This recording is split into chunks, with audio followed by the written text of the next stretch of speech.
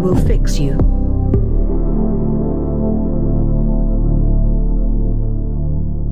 Good evening. Welcome to We Will Fix You, the show that fixes you. Today, fixing you crouched in the overgrown former lay-bys on the outskirts of Chiswick, feeling the power surge through us as we recharge our energies and engines. And if you'd like some of that good stuff, get in touch at wewillfixyoushow@gmail.com. Yes. Fizzing, positively, spiritually fizzing with me this evening, you will find Miss Lucy Boys, the ecumenical patriarch of those goats that live in the alley behind the studio. Meh. Myself, Roger Hart, that guy off that thing that time, and Dave Convery, designer of the 25-metre swimming badge. Good evening. Hello. Today's question is in fact excerpted from a blog post written by an associate of ours who invited us at his peril to extract a question from it, which I have done somewhat clumsily. We will link to it, that you might enjoy it in full, for its words are sturdy and good. Although not in the form of a question, so we are inherently confused by it. He wrote many other words than this, but here are some of them. While I recognise that I'm anxious in lots of scenarios, I've essentially worked around those situations such that I can function outwardly normally. I can bring myself to make phone calls after suitable preparation. I can occasionally start conversations with people, and in some rare cases even something approximating chit-chat. I can go on trips with only a mediocre amount of planning in terms of exactly how to get there, where to park, and lots of contingency planning. Since there has never been anything important that I just couldn't do at a push, I would have said that no, I don't have real anxiety. But situations have come along that start to make me take it more seriously. For instance, a recent blog post on the topic has taken over 8 weeks. Thinking about booking some time off work actually frightens and upsets me. Perhaps I do have some kind of more serious, low-level chronic anxiety. What could I do, and how could we spread a small amount of understanding that if you feel like this, you're not alone?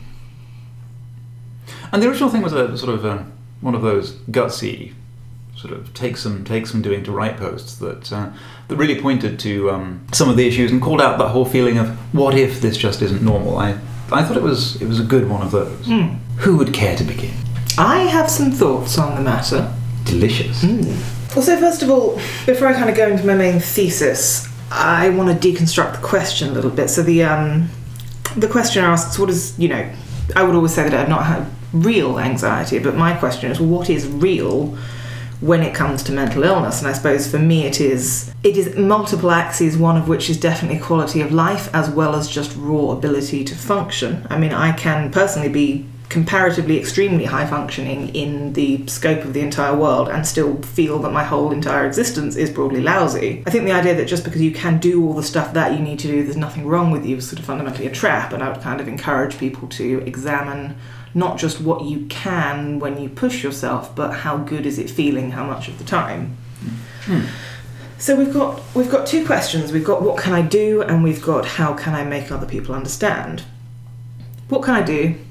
Multiple pronged approaches. So you have the option of treating it like a medical issue, because in some sense it is a medical issue. There is some biological stuff going on, and society as a whole has decided to categorise it as a disease.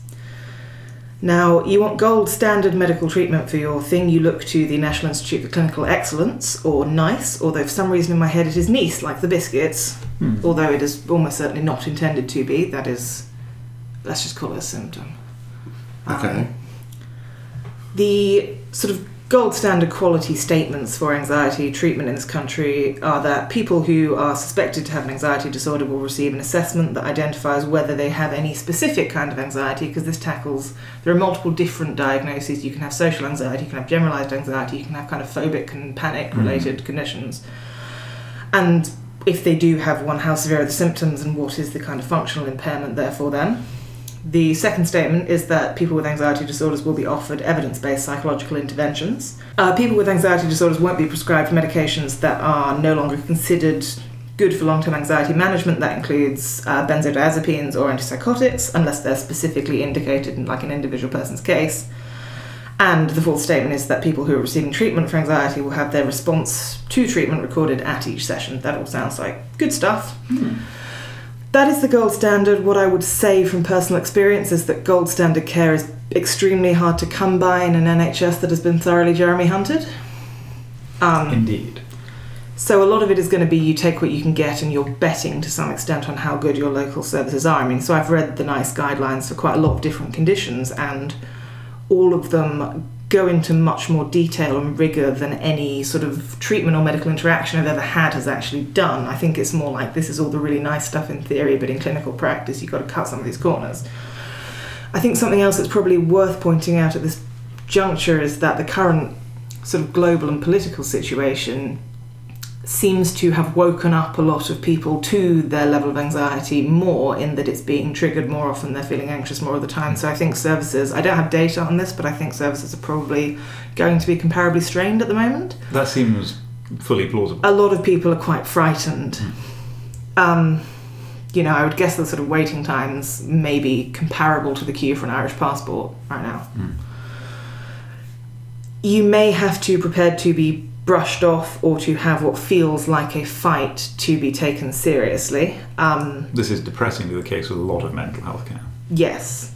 And one of the other problems is that, yes, you might encounter bad GPs, but also the thing that is wrong with you is going to make it hard to realistically assess how helpful an individual doctor has been, to speak up if you think they're being unhelpful, and to do sort of other more assertive things like getting second opinions. All of that is harder if you're anxious to begin with. Fucking seeing a doctor in the first place is hard if you're anxious to begin with. So if we're following these NICE guidelines, the official care pathway for anxiety is, first of all, you identify the issue and monitor it, see if it's just a one-off thing and it goes away on its own. Assuming it doesn't, and probably by the time you've hit treatment it won't, and that gap is agonising, but they have to do it. They will usually refer you to some kind of low-intensity psychological intervention that you can do mostly on your own. So that might be a workbook with occasional sort of short phone calls from a therapist. That might be sort of online CBT kind of tools. Those are becoming more and more popular. If that doesn't help, then you get the high-intensity psychological treatment, which is the famous 6 to 12 sessions of CBT usually. You may also be offered medication at this point. Usual sort of treatment of long-term anxiety medication will be an SSRI or an SNRI, which are kind of similar classes. It's the one that Prozac is one of, the ones that are modern that you've heard of. Some people find them really helpful basically almost immediately, like I took this pill and I didn't know my life could feel so much different. That is definitely an experience I've heard. Some people never find them that helpful but don't experience significant bad effects. Some people get temporary or long-term side effects that can be quite bad. And the really fun thing is that if you also have mood stuff going on and it turns out you're secretly bipolar, they have the possibility of switching you into a manic episode, which if you're not expecting that is quite frightening. Yeah, that's not going to be fun. No, and it's one of those things where it's rare enough that a lot of the time doctors don't think very hard before they chuck their drugs at you. So if there's any family history, you've ever had any doubts yourself, be careful if you're offered one of those. Something I've found kind of more useful than long-term anxiety medication treatment myself is actually having a short-term fix in my pocket if I need one. So a beta blocker is a great thing if you either have a daunting thing to do or you realise that you're kind of freaking out in the moment. Just knowing that there's a quick, relatively safe, mostly physical come-down type thing available. I mean, they act on the stress production hormones. You feel physically less stressed, your blood pressure goes down. It doesn't help with the mental doom cycle exactly, but sometimes if you can kind of kick yourself out of the physical, that's useful. Yeah, I often get into ridiculous sort of overthinking spirals and distraction. So it's because my issues are comparably low level, but if I can get and stay distracted out of it long enough to get out of the loop, the sort of the spiral dive thing where you just can't quite.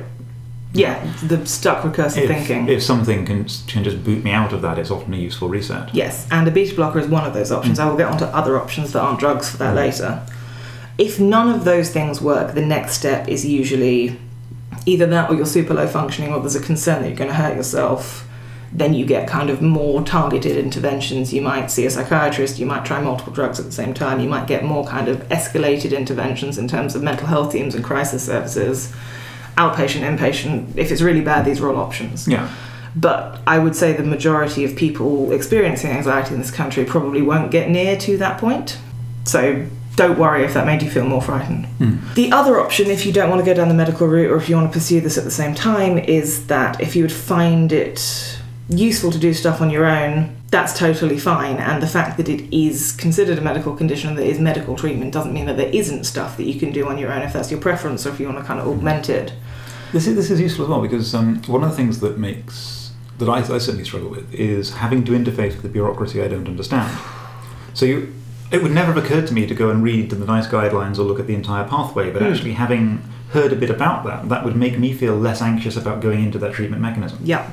And they have if you don't have to make a phone call to do so. And actually, it's the NICE website is really good. They have that for pretty much any disease you could happen to have or think you might have. So you can go and look at what the sort of clinically proven gold standard of care for the thing that is wrong with you is, and just weep at the disparity between that and what you actually get. So in terms of stuff that's not a doctor or a pill, the Anxiety and Phobia workbook, which I will get us a link to in the show notes, has been just repeatedly recommended by anxious people. It's sort of a CBT-based, focused set of exercises that you take yourself through.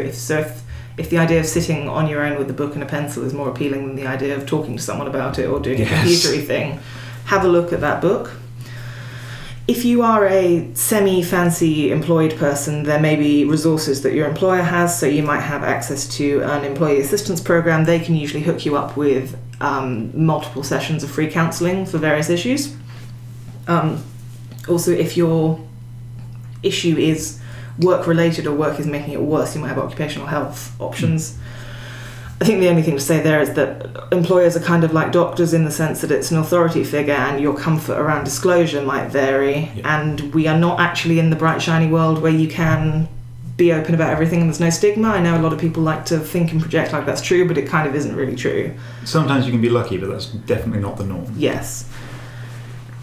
So it's also really hard with anxiety because it's hard to know when is actually safe to talk to someone and when is my brain telling me it's not safe even though it actually might be. So that's another minefield to navigate. I mean, only you know your own comfort levels, only you know the people around you. You're the best person to make that call, but your brain might be making it harder for you. If you can afford it, and even if you can't, sometimes with sliding scales, private therapy is an option. In the area we're in, it's about 40 quid an hour usually, and you can do that. You don't have to do it every week, you can do it every fortnight or more often as your budget and mental processes allow.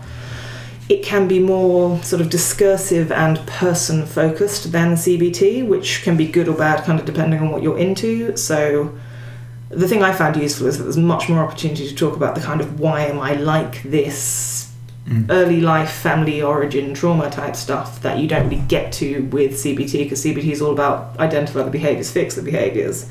So if you're a kind of person who needs some whys as well as some practical solutions, that can be really useful. You're in control as a consumer as well. You're paying for the time. You get to say how much of it you want, how often you want it. You get to use it the way that you want to. That can be very sort of agency giving for some people.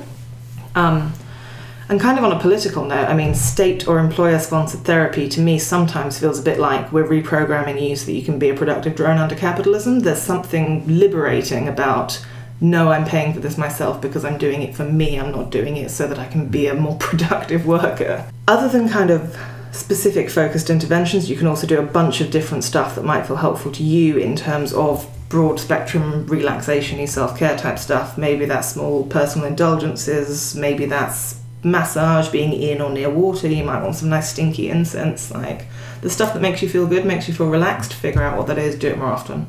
Cheese is a powerful depressant and antidepressant depending on how it's wielded. It's definitely hard to move in an anxious fashion when you filled yourself with cheese. Yes, that's true. It slows you down. Yeah. Cheese is the great slower. They do say that. Yeah, of the arteries. We'll make them. I hate to be the person to bring this up, but exercise. I fucking hate it myself. And actually the thing that I've had to figure out is why that was and what might work instead. So for me, I can't really handle cardio, both for joint pain reasons and because I have a lot of anxiety around breathing, it turns out. I didn't know that was a thing, but that's a thing. The idea of sort of having to breathe in a specific way to make your body keep doing a thing makes me feel quite panicky, and that's sort of counterproductive to what we're doing here. So what I find useful is lifting weights until I can't really feel my arms anymore. That's nice, and it kind of focuses you on your body, and it's actually pretty good for diffusing a panic attack. If you feel yourself in the doom spiral of, oh God, can't breathe, going to die, going to go insane, also going to die. If you can identify that and you can redirect some of that energy to doing something that is just purely physical, that's really helpful. There's a sort of technique perfectionism thing that may appeal to some people as well with weightlifting. It can get quite technical, it can get quite fastidious. Yes, I mean, I'm finding it massively good also for just improving my posture while I'm doing it. I want to pull everything up and in so that I'm getting better form, because it just feels better to do that way. And until you get to, again, there's something you can do on your own, until you get to really quite heavy weights, you're not really going to injure yourself very badly. Yeah. Follow some sensible advice, watch some good YouTube tutorials. And you can do it in the home. You don't have to go to a gym, you don't have to go out of your house. I mean, I don't do anything huge. I keep like a 2.5 kilo dumbbell around and just do sort of low weight, lots of reps rather than the other way around. And I think this is really one of those things where you just have to think about you can't take the received wisdom. Some people find a specific goal, like a 10k or a marathon training, helps them with focus, and that's like the right amount of exercise for them. Some people prefer kind of in the moment or low intensity, so if there's like, if you like kind of walking and rambling and being in nature, that's good. If there's sort of fun exercise, if you've got kids, you can play games or go swimming, or anything that doesn't make it feel like work but still gets you moving yourself and thinking about something else, that's good. If you don't want to talk about it to another person, you've got other options. There is stuff like you can blog about it, you can do your own personal journaling, kind of creative non-fiction. There's also online options, places like 7 Cups of Tea and various other sites that do online therapy. You just type out all your stuff and a nice but non-professional person on the other end says reassuring stuff, I guess. I don't know, I've never tried it, but people tell me it's good. Yeah, basically anything that gets you out of your own head and doing something else. So those are the practical recommendations for how to fix it. That was powerful and advicular. I enjoyed it. Will I enjoy this, I wonder? Mr. Confrey. I'll try and make it as pleasing as possible, although I warn you now, it does include philosophy. We will permit it. Hello, my name's Dave and I suffer from agoraphobia, which is an anxiety disorder. Here are some of the things that I do to look after myself. As anxiety disorders go, it's a fairly mild one. It doesn't really cause me any problems, but I do spend a lot of time on the London Underground, keenly aware of my spiralling heart rate and the fact that I am a foot taller than most people on there, and the fact that if I need to make my way out, I'm probably going to beat someone to death. So I try and keep the whole thing under control. I wouldn't go shopping with you on a Sunday again, certainly not. No, I wouldn't. It's not a good time. No. I'm gonna you mentioned CBT, and there are a whole bunch of CBT exercises that you can do that lead into what I want to look at. Albert Ellis, who's sort of the father of modern CBT and what he called rational emotive behavior therapy, had an exercise for people with social anxiety called the subway station exercise, where you would get onto the train and you would watch where you were on the line, and you'd go by, and first of all, quietly, you would say the name of the station as you drew in, and then further and further you went along the line until you either couldn't stand it or you felt like you'd achieved something. You would just say it slightly louder, look to see what people's reactions are. For the most part, no one's really going to do anything. And the idea is that you do things that make you feel socially awkward, like being the crazy person talking on the train, and see that there is no negative consequence, or very little negative consequence to those, to drive home the fact that your anxiety, for the most part, is not going to be based in anything rational. The world does not implode. You do not go insane and die. Exactly. And I think that approach, in a bunch of ways, is very useful for managing anxiety. I'm going to refer to the approach as sort of secular stoicism, because it takes a chunk of the sort of stoic notion, and I mean stoic in the sense of Zeno of Citium, not stoic of someone who sits there and doesn't say anything. You can do both, though. You've got range. You can do both, and I do. Specifically. Yes. Yeah. Basically, this is going to be a very quick and reductive look at the notion of stoicism, but we're going for a quick and actionable, practical thing here. The core idea, for our purposes, is that tranquility is more useful than happiness in ensuring that you have a high quality of life. And in Stoicism, you examine negativity, anxiety, fear, and you give them their proper place by sounding out rationally what is actually going to happen. So, as we often do on the show, I'm going to quote from Marcus Aurelius.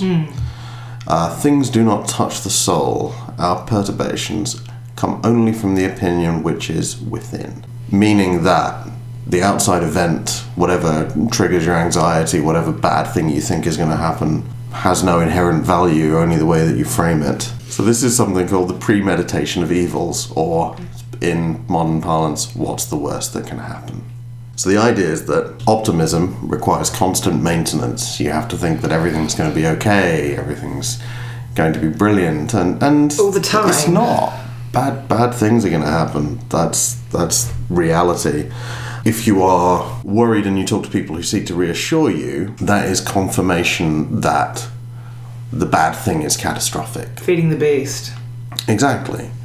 So if people tell you no, that's not going to happen, it might happen, but it's better to examine rationally how bad it would be, what impact it would have, rather than say, oh God, it can't happen, and have other people tell you, oh God, no, but it won't happen, but don't worry, but it won't happen. I mean, if it did happen, think how fucked you'd be as well. Picture and confront the worst case scenario. So for example, the example you gave was booking travel. What's the worst case scenario if you book some travel and it's not the right thing? Death, bodily disintegration, loss of your most important and hard to replace personal possessions. That's extremely unlikely, though, isn't it? Extremely unlikely. So the vast spectrum of what's the worst that can happen, or what are the bad things, the negative things that can happen, are you will have a shitty time and you will be out some money. The train will smell of urine, the coffee will be bad. That's just a fact that's going to happen. Yeah. But the vast majority of things that you can picture for this, if you sort of actually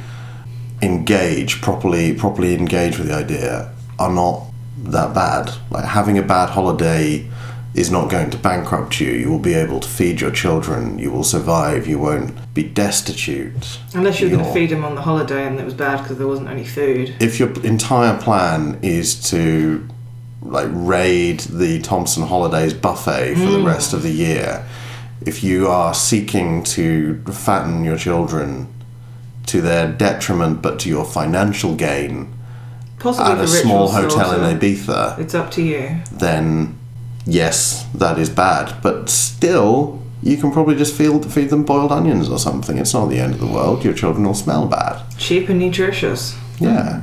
Children or... No boiled onions. Okay. So for things that cause you specific anxiety, you can examine them in this way, and you can always find that you can weather whatever's going to happen. If you take a trip and you can't find somewhere to park, you'll drive somewhere nearby, park there and walk. It's not... Oh God, parking anxiety is really bad though. I mean, you guys don't have large vehicles, but... Read Marcus Aurelius and then think about parking. I just go safe every time. I know where's safe and I know where's not, and I don't chance it. If that's how you manage it, then... By endlessly restricting what I will and won't do. Well, maybe you need to start rationally examining the problem. But the travel thing in particular sounds like fear of missing out. This sort of particularly modern anxiety disorder, social disorder. The FOMO, as children call it. The FOMO. And just remember that you don't have to compare to people in that way. If you do something that you enjoy that isn't what someone else does, you can still examine that and You don't have to go on a hen night and put 15 photos on Facebook if that's not your jam. You don't. You don't at all. You don't have to do that. Society's awful. Most of the things other people like are terrible. You don't miss out.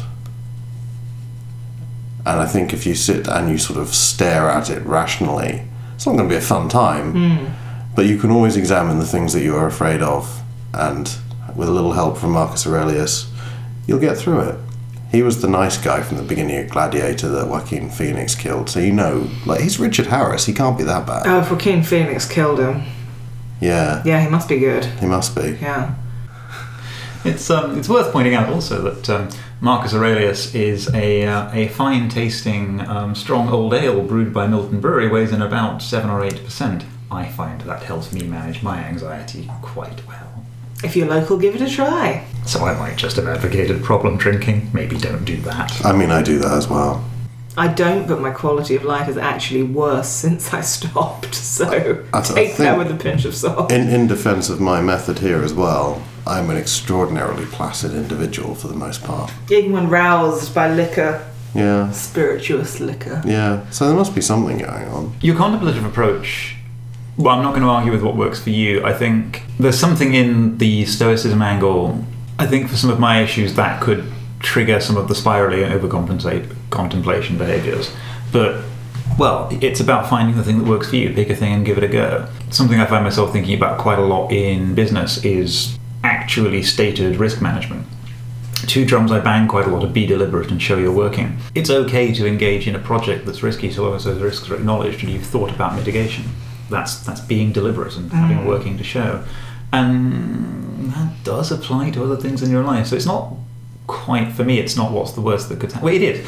This is the worst thing that could happen, and it is mitigatable in this way, and that's okay. Kind of works sometimes. Yeah. Yes, that's one thing that is very important. When people are thinking about, in an anxious frame of mind, thinking about things that can go wrong, it's pretty rare that they imagine themselves to have agency. It's always important to remember that you do have agency and that you can act. It is not just a cascade of things that will happen. That's one of the reasons that sort of focusing on it is important, because you will think about how you can react. Yes, I mean, one of the things that I was going to come to a little bit later is the fact that, to some extent, anxiety is your brain telling you something's an emergency right now, and it's up to you to decide how true that actually is. There's something else I think your brain does for you when you're anxious, which touches slightly on the helping people understand, but also the this isn't normal thing, which is it's okay to be anxious, right? Like, people who aren't anxious all the time, what is wrong with them? Have either made a demonic pact and have bigger problems coming down the line, or they go home at night and cry wank over Milton Friedman's Sarah Palin slashfic, or, I don't know, found one of those really obnoxious religions where they think they get to tell other people how to behave. Being anxious is like this constant reminder that you're not one of those self-confident bellends who thinks they're right and end up ruining the world. It's like a little shoulder angel check on tyranny. I think of all those people you've ever met who you've thought, damn, you'd be better if you were more anxious. You would be making better decisions and saying less stupid things less frequently. And I'm not claiming that an anxiety disorder or even just gentle low anxiety is going to help you make better decisions, but it's probably going to be a useful check on being a thunderous cunt. The people for whom these mechanisms are broken have got us into this messed up world where we are, and they tend towards being entitled, inconsiderate, being convinced that they're right, confusing their privilege with their competence. All of these things. Being a bit anxious, I think, is quite a good thing, and I think we kind of take it back a bit. So my solution to this problem is not a solution to this problem at all. I have a very simple proposal, which is I think we need a public information campaign to promote the goods of anxiety. I mean, yes, it can. I'm not downplaying that it can be tremendously debilitating. Sometimes it gets shit done, and sometimes it really doesn't. Yeah, but I think there's a good side to it, and I think we should celebrate healthy anxiety. And I think in particular, we should turn the tables a little. And what I want to see is more shame for people that have none. That's what I'm looking for here. So I've prepared a few little snippets that we could use in some informational broadcasts. Now, I don't really have the visuals to hand, but it's going to these are just some things I've been spitballing. You can imagine a scene, perhaps over a boardroom, and it might voice over something like, "Look at Bob. Today Bob assumed his success meant he was competent and made a gut feel decision in a sales meeting. But Bob goes home at night and fucks captive toucans. Don't be like Bob. Be anxious." I mean, I wouldn't fuck a bird. The risk of zoonosis is huge. Yeah, so we could start there. Particularly at the moment. Yeah. Or, we might picture a separate scene. A lot of these are in a business setting, but I think it's where you see some of the worst of the dickery, but this is totally portable out to politics or religion or what you will. Abelard is a serious executive. Last week he fired an entire business function because it fit his vision and felt right. Abelard is confident. He's a thought leader. Abelard makes decisions. Abelard knows he's right. When the revolution comes, Abelard will be used as a bucket by tapirs. Just taking a different angle there. Let's get us started. Millicent here likes to give advice.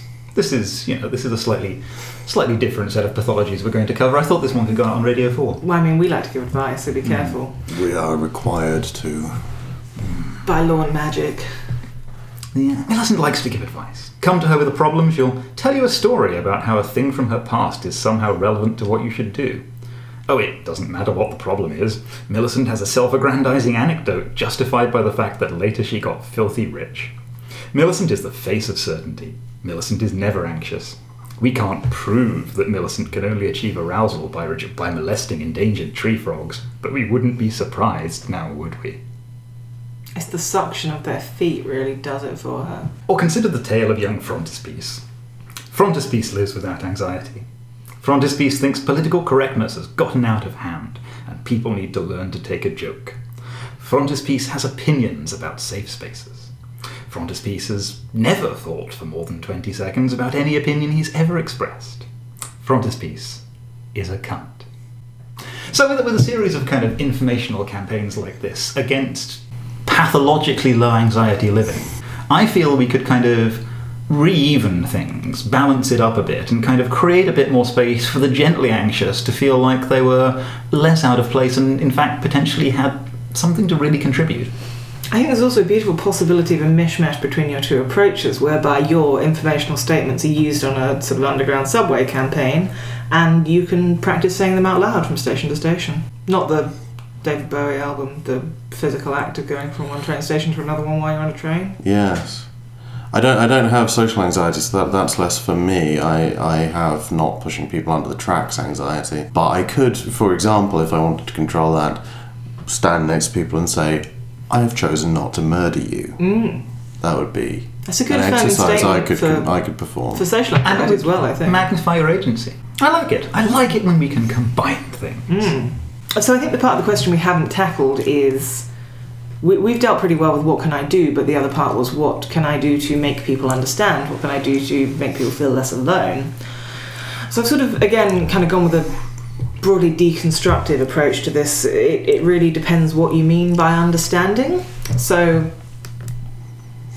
personally, I've never found the sort of broad spectrum raising awareness to be all that meaningful, but I know that a lot of individuals do find talking about their experiences publicly and having that well received actually very helpful.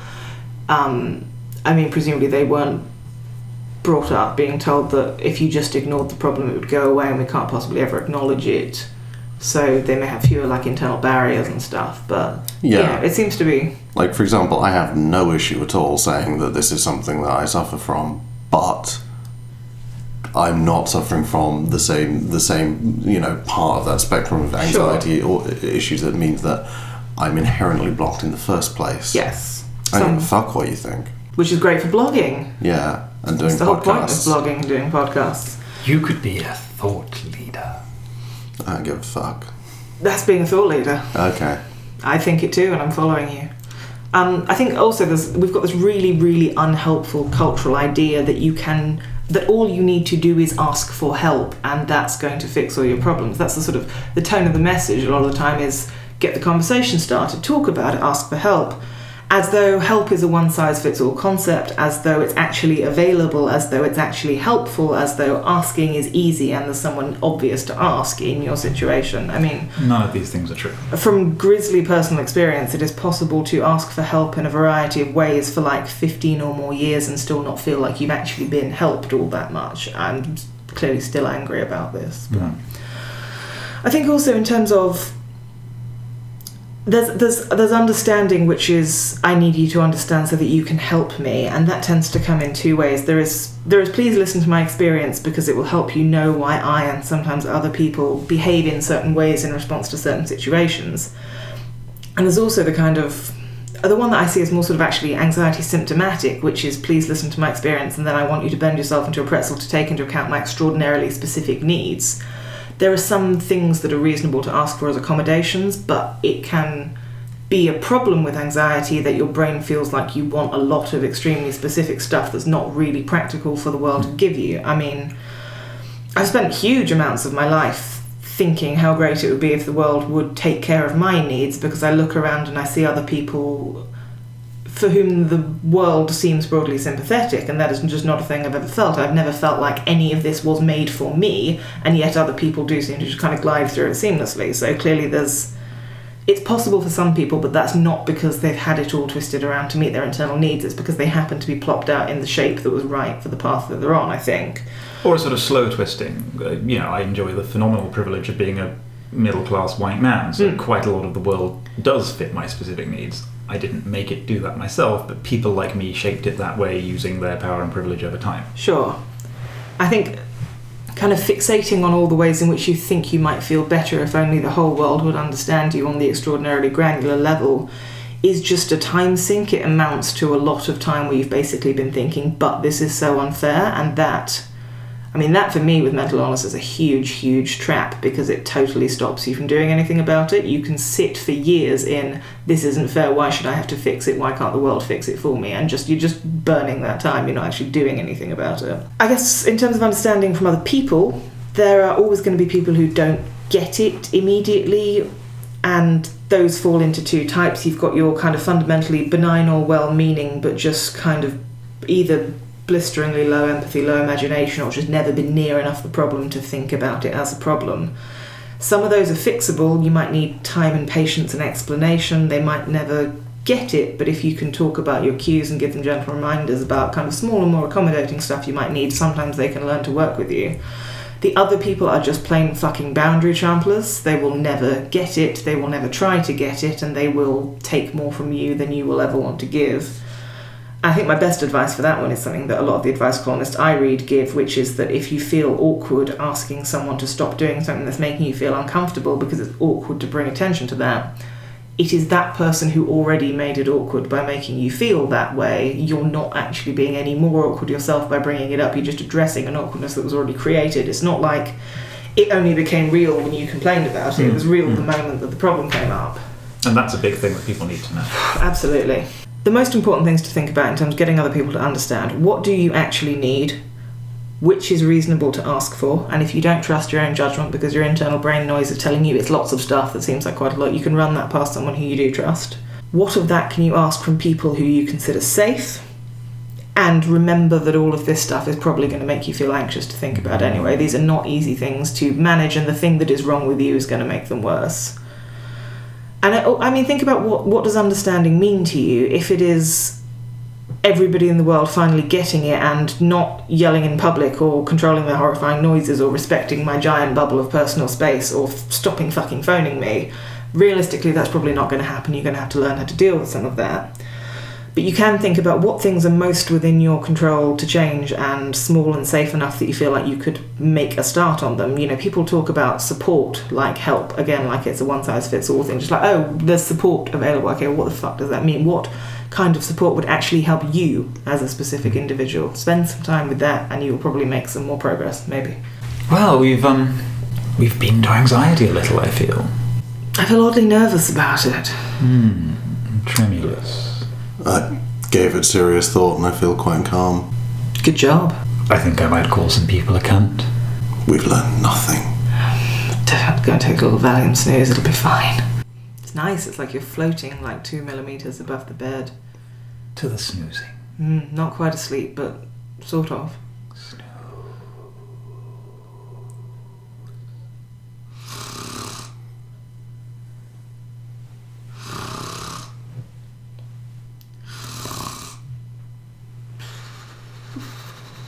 And if, when you wake, you should find yourself still vexed, remember, we can't get into your bedroom unless you let us. And also you can contact us at wewillfixyoushows@gmail.com.